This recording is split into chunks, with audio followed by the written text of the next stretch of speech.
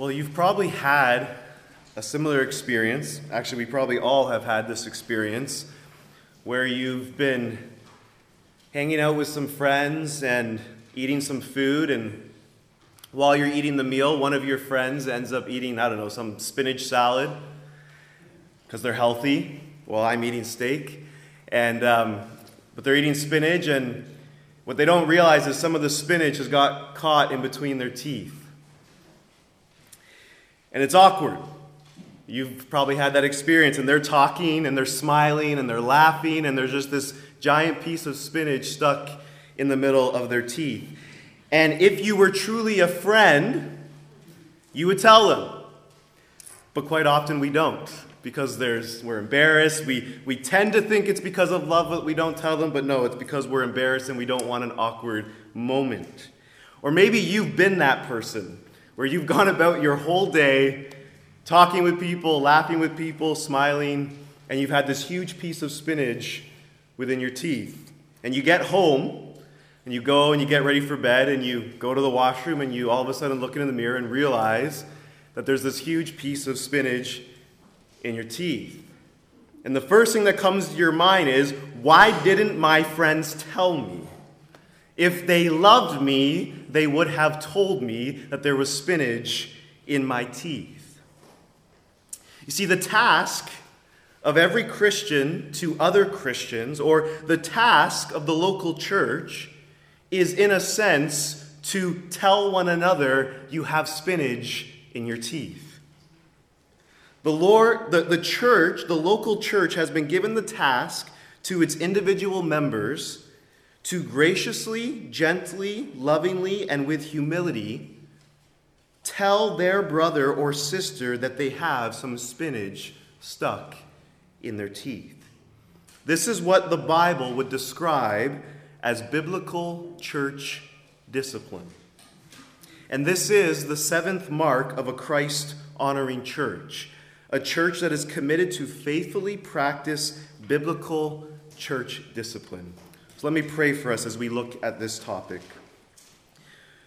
Lord, this is a heavy topic. Many churches don't practice this today anymore, and so many Christians are confused about this subject. And so, Lord, we pray that you would help us by your Spirit to understand what your word is saying, and that no matter how difficult this topic may be, that we would submit to your truth because you are wiser than we. And so help us now in this. In Christ's name, amen. Now, I want to be upfront from the very get-go in saying that there's probably going to be some holes to my sermon. And what I mean by that is, when church discipline is a topic, there's so many scenarios that could cause someone to go, well, what about this situation? And what about this situation? And this morning, I don't have the time to address every situation.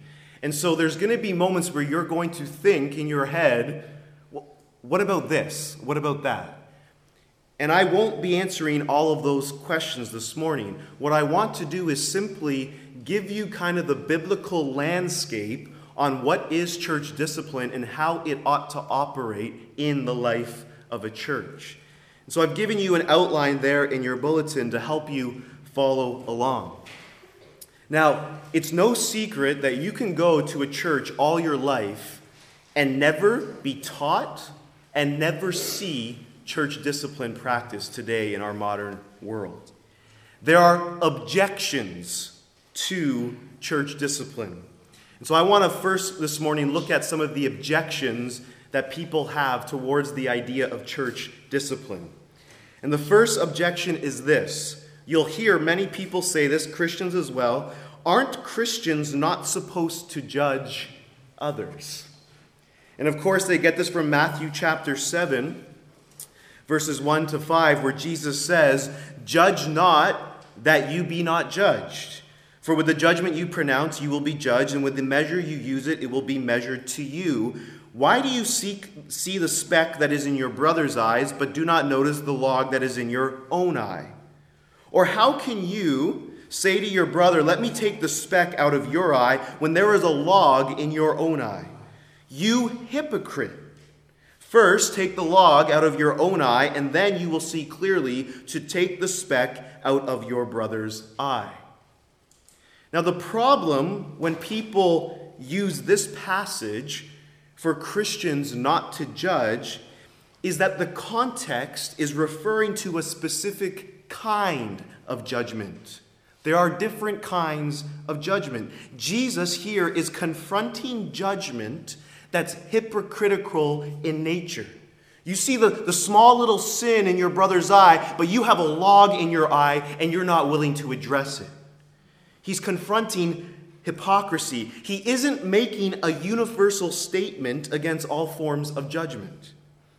And the reason we know this is because Jesus actually calls us to judge under circumstances. In fact, if you are a human, it is impossible for you to not judge. You always make value judgments. The person you married, you made a value judgment about them, and you married them because of it.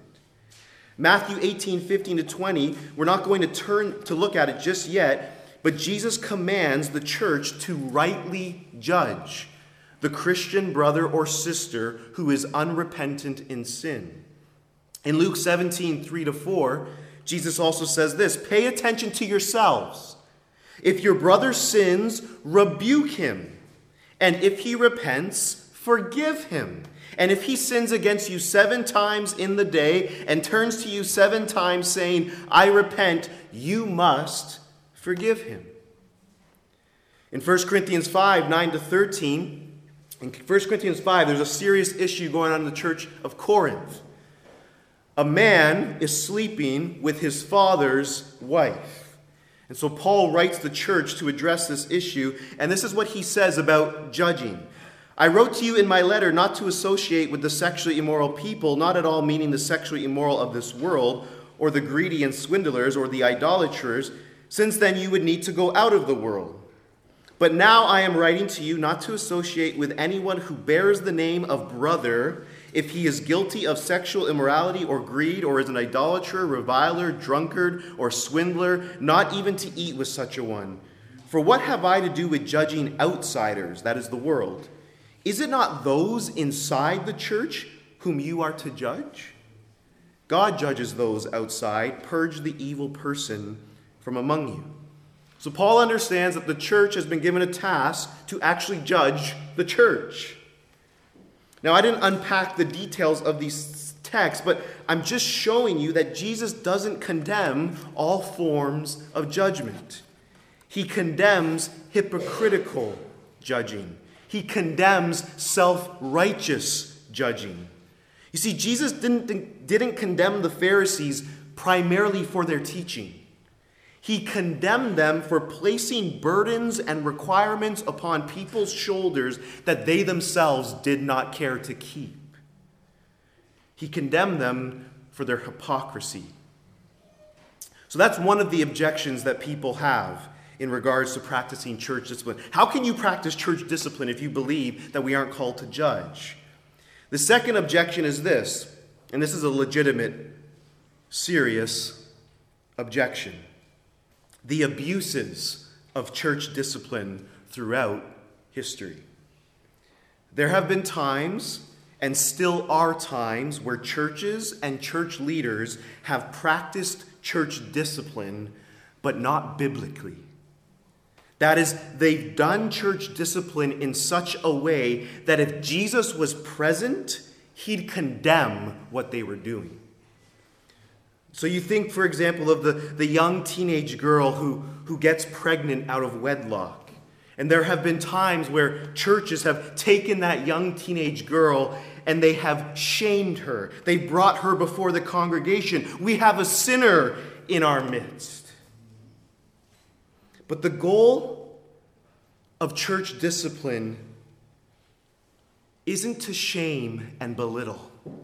It is to restore.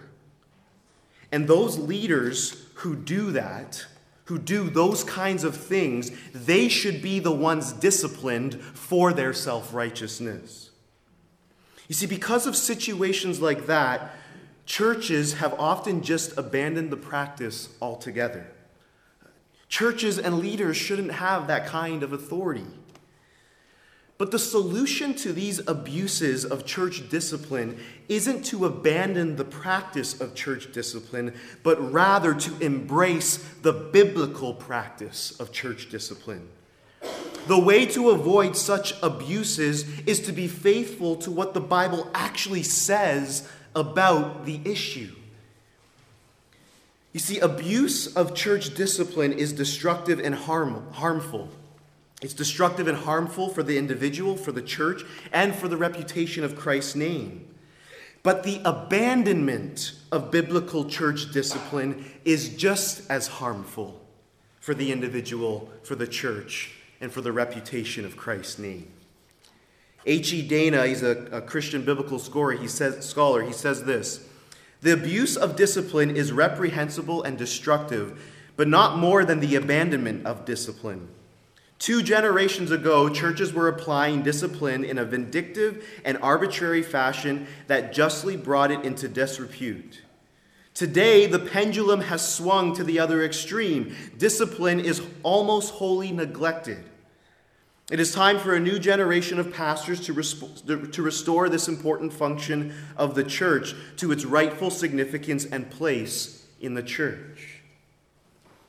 So the solution to these objections isn't to abandon what the Bible actually says, but rather it's to be faithful to what the Bible actually says. So that's the objections to church discipline. Secondly, I want to look at the biblical grounds for church discipline. And all I'm going to do here for this is simply read to you some passages that clearly demonstrate that the local church has been given the responsibility to practice church discipline. Now, Jim already read for us Matthew 18:15-20, and we're going to look at that in a second, but I'm going to pass over that one. 1 Corinthians 5:1-13, this is what Paul writes: "It is actually reported that there is sexual immorality among you, and of a kind that is not tolerated even among pagans. For a man has his father's wife. And you are arrogant. Ought you not rather to mourn? Let him who has done this be removed from among you. For though absent in body, I am present in spirit, and as if present, I have already pronounced judgment on the one who did such a thing. When you are assembled in the name of the Lord Jesus, and my spirit is present with the power of our Lord Jesus, you are to deliver this man to Satan for the destruction of the flesh, so that his spirit may be saved in the day of the Lord. Your boasting is not good. Do you not know that a little leaven leavens the whole lump? Cleanse out the old leaven, that you may be a new lump, as you really are unleavened. For Christ, our Passover lamb, has been sacrificed.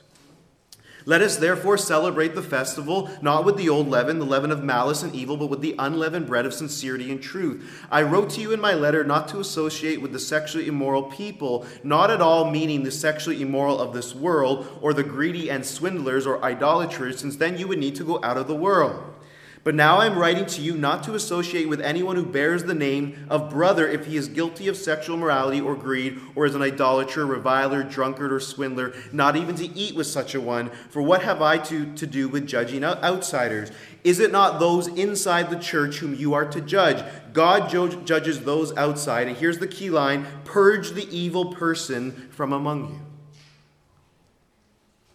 Titus 3:9-11, Paul writes this to Titus: "But avoid foolish controversies, genealogies, dissensions, and quarrels about the law, for they are unprofitable and worthless.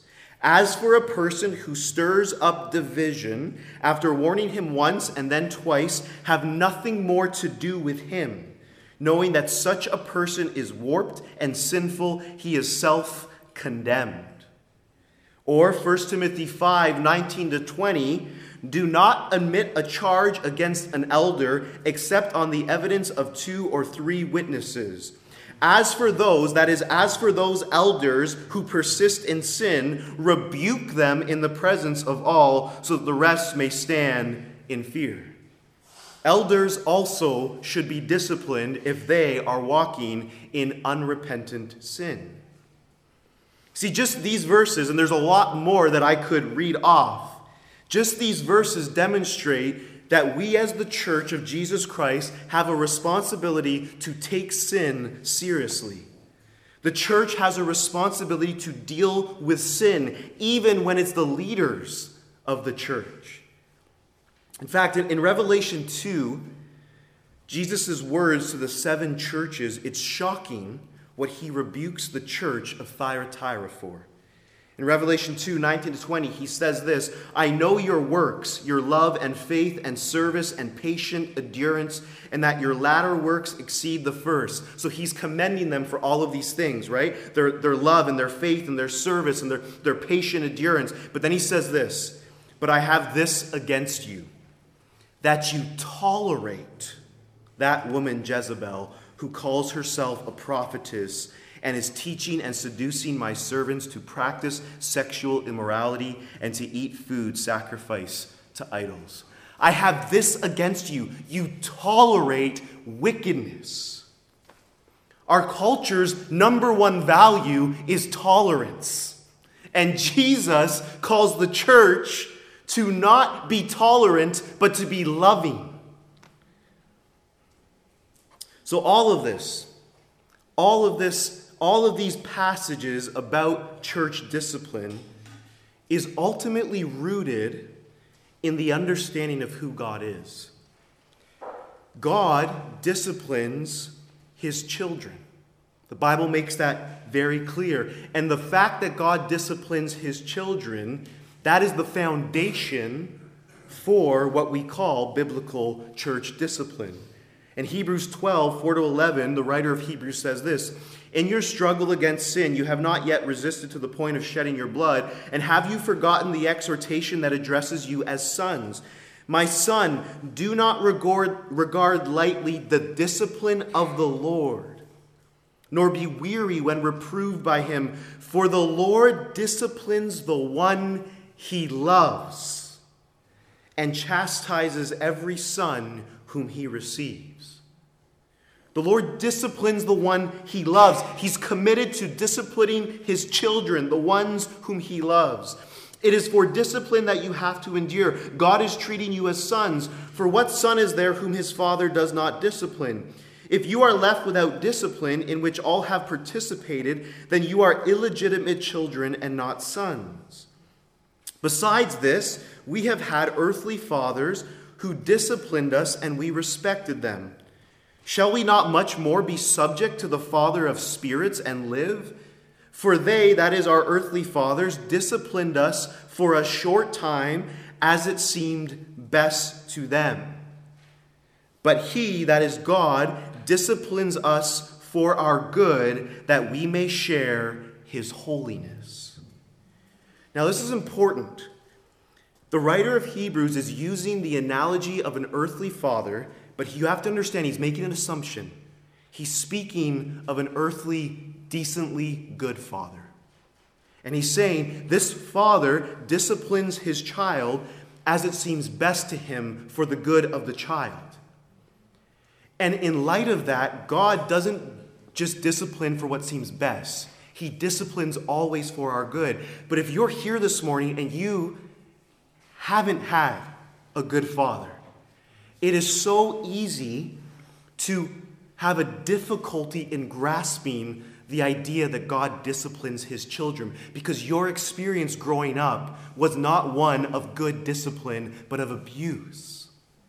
And so I want to do everything I can this morning to help you understand that what your father was, God is not.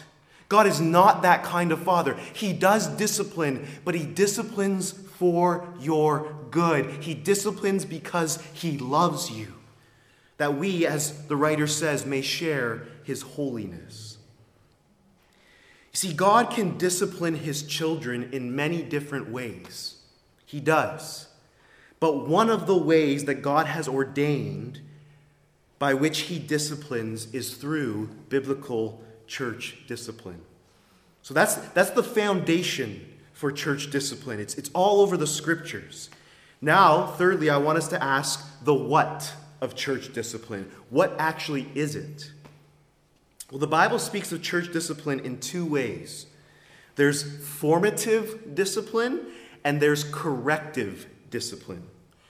See, discipline and disciple share the same root. In other words, disciples of Jesus are formatively disciplined, or formative discipline creates disciples. Formative discipline is the idea of shaping, conforming, instructing. It's positive in nature. It's a parent teaching their children certain values and skills. It's instructing their child that as they grow, they mature, and they are able to function in society and be a blessing to society.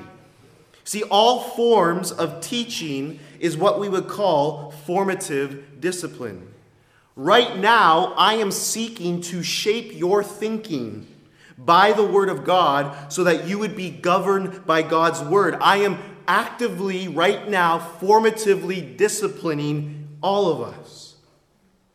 See, formative discipline ought to be happening all the time in the Christian life. Parents with their children, older men with younger men, older women with younger women. But there is also what we would call corrective discipline. Formative discipline is fundamentally about instruction. Corrective discipline, though it still requires instruction, is fundamentally about correcting sin in another's life. It's about calling an individual or several people to repentance and following the proper steps when a fellow member refuses to repent. Corrective discipline is the means by which the church will formally disaffirm someone from the membership of the church due to unrepentant sin. See, in other words, we looked at last week what we called biblical church membership. And we defined it as when the church formally affirms an individual as a believer and brings them into the fellowship of the local church. In a sense, we're saying we affirm that you've repented and believed upon Christ. We affirm that you've been baptized. And by the visible evidence that we have, we affirm that Christ has saved you and you're a citizen of his kingdom. You are a representative of Jesus Christ. That is what biblical church membership is, which means that biblical church discipline is to no longer affirm those truths about someone, because they are walking contrary to God's ways and are unrepentant. In other words, it's to declare as a church that based upon the evidence, we can no longer affirm that you're a representative of Jesus. You see, church discipline is about correcting sin with the goal of seeing the members of one's church representing Jesus rightly. It's about calling them to live what they claim to believe. So that's what it is. Number 4, the how of church discipline. How do you do it? Well, there's 2 aspects that I want to speak to in regards to the how. The first is the process, and the second is the attitude by which you go about it. First, the process. If you have your Bibles, turn to Matthew 18, 15 to 20.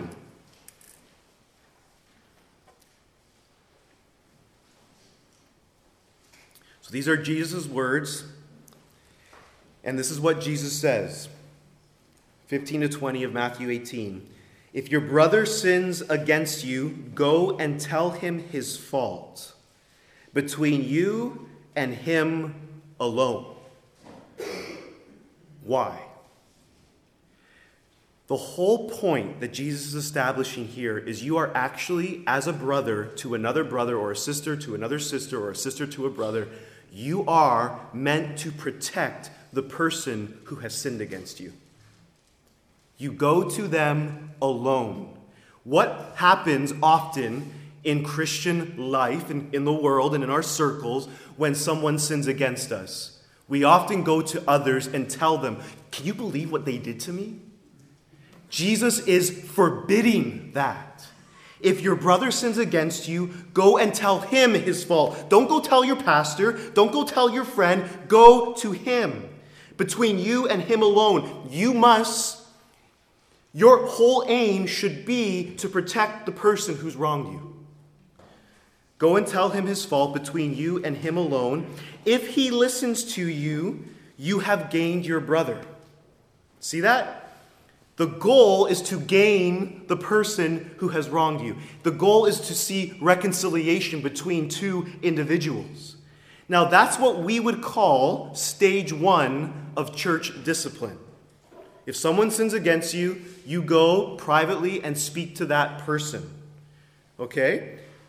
If he listens to you, you've gained your brother. Now, this stage, I think, happens quite often in the life of the church. It should happen quite often in the life of the church. And because Christians are spirit-filled people, when they are told that they've wronged another brother, they are quick to apologize. They are quick to repent and ask for forgiveness, and then it's over. Stage 1 comes to an end. There's no need to move further on. But what if he doesn't listen? This is where stage 2 comes in, verse 16. But if he does not listen, take 1 or 2 others along with you, that every charge may be established by the evidence of 2 or 3 witnesses. So at this moment, the person hasn't listened. Now you're gathering 2 or 3 witnesses, which is based out of Deuteronomy chapter 19, where Moses says, any person on trial, there must be an establishment of 2 or 3 witnesses. Now, you can see how Jesus still wants you to keep it small. You still have to protect this person, even though they're not listening to you. Now, if they listen at this point, then the process is done, and there's reconciliation and there's restoration. But if he doesn't listen, verse 17, if he refuses to listen to them, tell it to the church.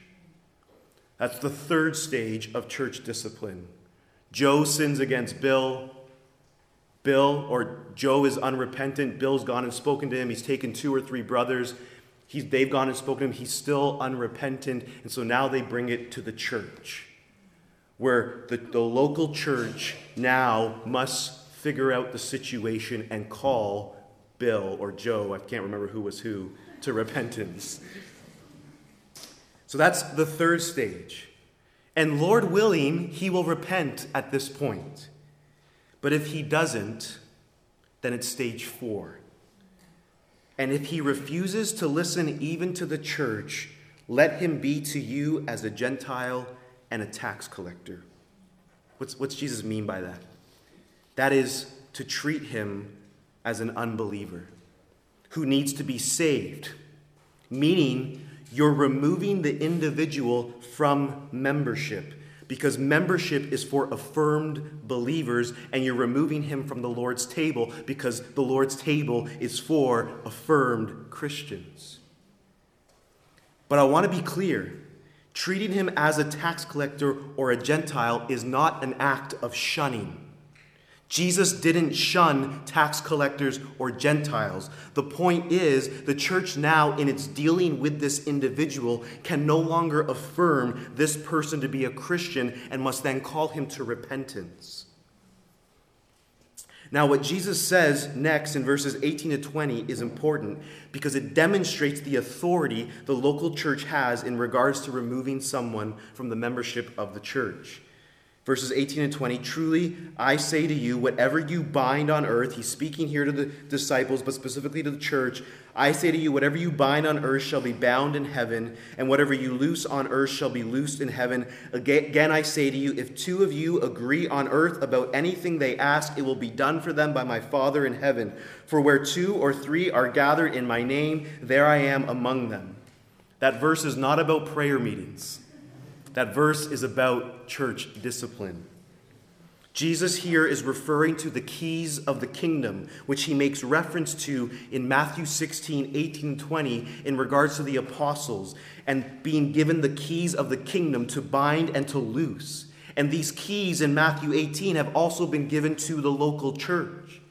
The local church has been given a weighty authority that shouldn't be taken lightly when practicing discipline. You see, when a church decides it can no longer affirm someone's faith, and I want to be clear, we're not saying that they're absolutely not a Christian. We're simply saying by the evidence we can't affirm it. So when a church decides it can no longer affirm someone's faith and decides to remove someone from membership, the church can have the confidence that they are operating and acting in cooperation and agreement with the Lord. Where 2 or 3 are gathered in Christ's name, he is among them and is with them in their decision making.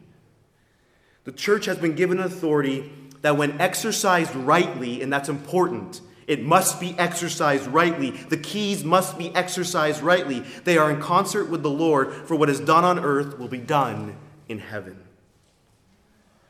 This is a hugely weighty responsibility that the church must take seriously and practice with trembling and humility. So this is the four-step process of church discipline, but this doesn't mean that we must always follow this process. There are examples in certain circumstances that would require a different approach. For example, Paul instructing Titus about a divisive person, which I read earlier. Avoid foolish controversies, genealogies, dissensions, and quarrels about the law, for they are unprofitable and worthless. As for a person who stirs up division, after warning him once and then twice, have nothing more to do with him. Knowing that such a person is warped and sinful, he is self-condemned. Why so harsh, Paul? Because a divisive person can destroy a church in a matter of days. A divisive person is vindictive. They're intentionally trying to cause evil. They're intentionally trying to stir the pot in the life of a church. And that's why Paul describes him as a person who is warped, sinful, and self-condemned. In 1 Corinthians 5, 1-13, which I read for us, this person who's professing to be a brother and he's sleeping with his father's wife, this is so heinous that Paul acknowledges that not even pagans tolerate such wickedness in verse 1. And then in verse 2, Paul commands the Corinthian believers to remove this person from among them. And in verse 13, he tells them to purge the evil person from among you. Now that sentence is in quotations, and it's because there are 9 references in Deuteronomy where God commands Israel to purge the evil from among them. Now here in 1 Corinthians 5, Paul doesn't follow the Matthew 18 process. Stage 1, stage 2, stage 3, stage 4. Why? Well, some say because the sin was publicly scandalous. So in order to not bring shame on the name of Christ, they needed to act swiftly. And though protecting the name of Christ is important, that's not why I think Paul acts swiftly in this situation. So why does he not follow Matthew 18? Well, first, the sin is already publicly known by the church. He's writing to the church about it. They already know the situation. See, the first 2 stages of Matthew 18 are meant to protect the person who has sinned, to keep the matter private. But this situation in Corinth is already public, so Paul doesn't need to command them to go through the first 2 stages. Secondly, Paul seems to understand that this individual is deliberately living in unrepentant sin. This is important. You don't remove someone from the membership of the church simply because they've done something sinful. You remove someone because they're characteristically, as Jonathan Leeman puts it, characteristically unrepentant in their sin. See, moving forward with excommunication, that is, removing them from the membership and not allowing them to take the Lord's Supper, isn't solely based upon how bad a sin is, but rather the overall posture of the individual in regards to their sin and repentance. Leeman says it like this: excommunication is always about examining the dynamic between the sin and a person's overall posture of repentance. It is not a sin scale that we need. It is a sin versus repentance balance. In other words, there's 2 kinds of people. There are those who sin, but they are characteristically repentant. And there are those who sin, but are characteristically unrepentant. You don't excommunicate people for sinning. You excommunicate people who make sin a practice in their life and are unrepentant of it. You see, a true sign that someone is a Christian isn't that they don't sin and even at times commit really bad sins, but rather there's repentance over their sin. And in this situation that Paul deals with, this individual not only sinned heinously, he was also unrepentant. And that's why he doesn't follow the Matthew 18 process. So that's some of the process in regards to the how you go about church discipline. But I also want to look at the attitude that we go about church discipline. What should our attitude be? What should be our goal in practicing discipline? What should be the attitude of our hearts when we discipline someone in the church? The goal should always be to restore the one who has sinned. And Matthew 18 demonstrates this, right? You've gained your brother. The goal should be to gain your brother back. The goal should be to seek reconciliation. The goal is never to shame, but is to seek the good of the person who has sinned. And the attitude of our heart should be one of love and humility. It's out of love for the individual that we call him to repentance. It's out of concern for them, realizing that we ourselves are susceptible to the same kinds of sins. As Paul says in Galatians 6, 1-2, brothers, if anyone is caught in any transgression, you who are spiritual should restore him in a spirit of gentleness. But keep watch on yourself, lest you too be tempted. Bear one another's burdens and so fulfill the law of Christ. It should be gentleness. It should be love that drives our practice of church discipline. Never self-righteous attitude. Mark Dever states, corrective church discipline is never to be done out of meanness of spirit, but only out of love for the offending party and the members of the church individually, and ultimately out of love for God himself. So that's the how of church discipline. Number 5, the when of church discipline. When ought we to actually go to the full measure of removing someone from the membership of the church? And it's a valid question, because every day each of us struggle with sin. Does that mean that every day we should be doing Matthew 18 on each other like a karate chop? No, we shouldn't be doing that. Let me give you 3 words that I think will help us. They don't cover everything, but I think it will help us in thinking through when do you actually remove someone from the membership of a church. 3 words: outward, serious, and unrepentant. Outward, serious, and unrepentant.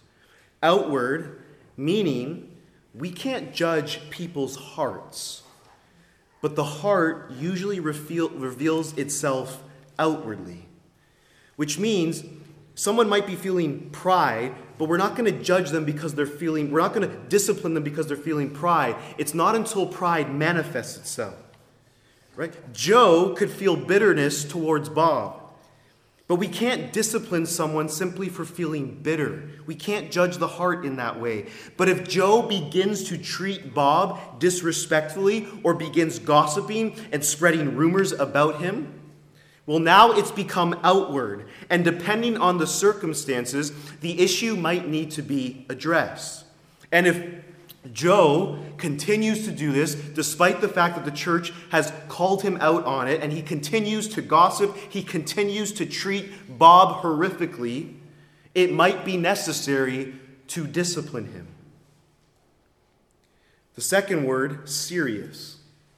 Now, I realize that the word serious can be very subjective when it comes to sin. Every sin can be serious. But there has to be a place in the life of a church where we all understand that we struggle with sin, and there's grace to be found for us all. In other words, our posture as Christians to one another should not be seeking to find sin in another's life. You should be looking at sin in your own life. Our posture should be, love covers a multitude of sins. That should be our attitudes towards sin in one another's lives. See, maybe Joe, in a moment, sorry if your name's Joe, I wasn't thinking of you, but maybe Joe, in a moment of insecurity, tells a lie in order to make himself look better. And I end up noticing that he's lying.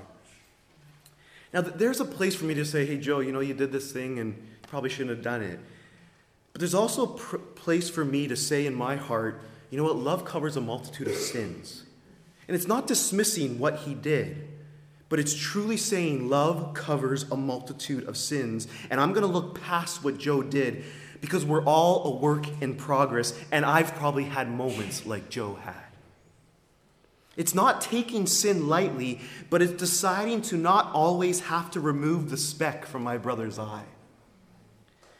But if I start to notice that Joe is making a habit of lying, and he's beginning to live a life of deceit, and his lies are getting bigger and bigger, so much so that a 5-year-old wouldn't believe him anymore, and it's become a regular habit of his, now it's become a more serious matter, which means he might need to be confronted by a brother or a sister, especially if he's unrepentant over it.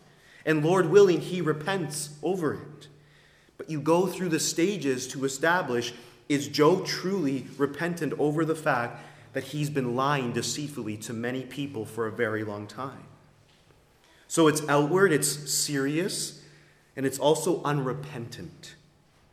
You see, the whole process of Matthew 18 isn't just to establish whether or not Joe has sinned. It's to establish whether or not he's repentant over the sin. So, for example, Joe commits adultery against his wife, Sally. Like my names, eh? She finds out. So she comes to me and the other elders of our church, and she tells us what has happened. And so we meet with Joe and his wife, and if we're able to discern that Joe is truly repentant, we wouldn't excommunicate him, even though he's committed adultery. We would take what he did very seriously, and there would be things that we would expect him to do in light of what he's done. But we wouldn't remove him from membership because despite the fact that he's committed a serious sin, he has shown a level of repentance. And we would work with him and his wife in seeing their marriage restored, Lord willing.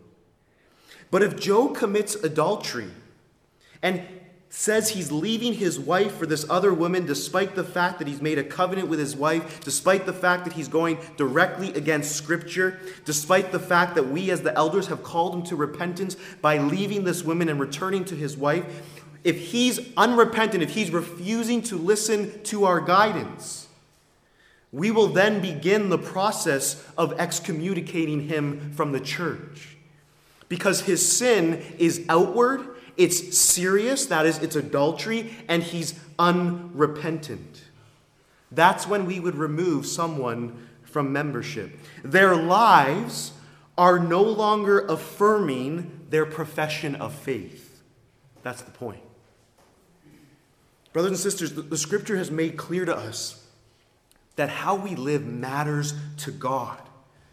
In 1 Peter 1, 14-16, Peter writes, as obedient children, it's assumed that we ought to be obedient children. Do not be conformed to the passions of your former ignorance, but as he who called you is holy, you also be holy in all your conduct, since it is written, you shall be holy, for I am holy. As the church, we're representatives of Jesus, and our conduct is to reflect what he is like to the world, which means we have a responsibility to not let sin go unchecked in the lives of his people, in our own lives, but also in the lives of others. Which leads to my final point, the why of church discipline. Why should we as a local church practice church discipline? Well, the first reason's obvious. God commands it. If we want to be obedient, we're called to practice this in the life of a church. We must not think that we are wiser than God in this area. God has established this as the means by which to restore his children to fellowship. Do not think that you are wiser than God and therefore neglect this teaching. Reason number 2, it's actually one of the ways we love one another. God disciplines those he loves. A church that doesn't discipline its members who are in serious, unrepentant sin isn't a church that loves its fellow members but neglects its fellow members. To love someone is to seek their good. And that means sometimes calling people to repentance and even removing them from the church in order that they might see that they are in serious danger of not just being removed from the church, but of facing God's judgment. Church discipline is one of God's ways of waking people up to their sin. A dear brother of mine who's a pastor, and his brother, who was married and had 3 kids, was a member of his church that he was pastoring. And his brother ended up committing adultery. And he was not listening to the church. He was not listening to his brother, who was the pastor. He was not listening to the elders. He left his wife and 3 kids for this other woman. But he still claimed to be a Christian. And my friend, who's the pastor, said to me, I'll just give his name, or not his name, I'll make up his name, Tom. Tom said the hardest decision in his life was when he had to go before the church members and to say, we need to remove my brother from the membership of this church. Because he is unrepentant, he's committed adultery, and he refuses to repent and go back to his wife. He said that was the hardest decision in his life. But he chose not to think that he was wiser than God. And 6 months later, his brother walked into his office and fell on his knees, weeping in repentance for what he had done. He left the woman that he was sleeping with. He went back to his wife, and their marriage was restored. Church discipline is God's means by which he will restore his true children. Reason number 3 for why we ought to do it: for the good of other Christians as they see the danger of sin. That's the whole point of 1 Timothy 5:19-20 about actually rebuking elders. Do not omit a charge against an elder except on the evidence of 2 or 3 witnesses. As for those, that is, those elders who persist in sin, rebuke them in the presence of all. So if I sin and I'm unrepentant, the other elders of this church should bring me before you and say, your pastor is unrepentant. Rebuke him in the presence of all. Why? So that the rest, that is the rest of the elders, but also the church, may stand in fear. If elders are not excused for their sin, so members are not excused. We must fear the reality of sin in our lives. Reason number 4, for the protection of the church as a whole. In 1 Corinthians 5:6-7, where Paul is addressing this very sinful issue, he says this to the church in Corinth: your boasting is not good. Do you not know that a little leaven leavens the whole lump? Cleanse out the old leaven that you may be a new lump as you really are. See, Paul's arguing that a little leaven, which represents sin, can spread to the whole lump if not cleansed. You see, we are so individualistic in our thinking that we think my sin only really affects me and it's me and God. But no, your sin, whether it's known or not, affects the health and the well-being of the people of God here at Royal York Baptist Church. My sin affects the people here at Royal York Baptist Church. Unrepentant sin never remains dormant. It will spread and affect the whole body of Christ. Reason number 5 for why we ought to practice this church discipline: for our gospel witness to the world. That might shock you, but the church's fundamental task is to uphold, protect, guard, and proclaim the name and the glory of Jesus Christ. And the way we conduct ourselves will either weaken our witness or commend our witness. We're called to be the light of the world, and we can't be if we neglect taking sin seriously in our midst. The world hates hypocrisy, especially in the church. And when we don't take sin seriously in the church, how dare we ever condemn the sin that's in the world? How can we call the world to repentance if we're not willing to call our own people to repentance? See, practicing church discipline tells the world that we take seriously the words of Jesus. It tells the world that we take sin seriously, but that there's also mountains of grace for those who will repent and trust in Christ. Reason number 6, the final reason, for the glory of God. We glorify God when we reflect him as we ought in our character and in our conduct. And we dishonor God when we live contrary to his ways and we don't take sin as seriously as he does. This is the 7th mark of a Christ-honoring church, biblical church discipline. And my prayer is that we would never have to discipline anyone here at Royal York Baptist Church. But my prayer is also this, that we'd also have the courage and the faithfulness to do so when it's necessary. And friend, if you are right now living in unrepentant sin, repent. Repent and trust in Christ, and don't hide your sin. Seek counsel, seek help from a brother or sister. Let's pray. Father, we tremble before your weighty words. We know that you are a holy God and that you take sin seriously, and yet you are also a God abounding in mercy and steadfast love.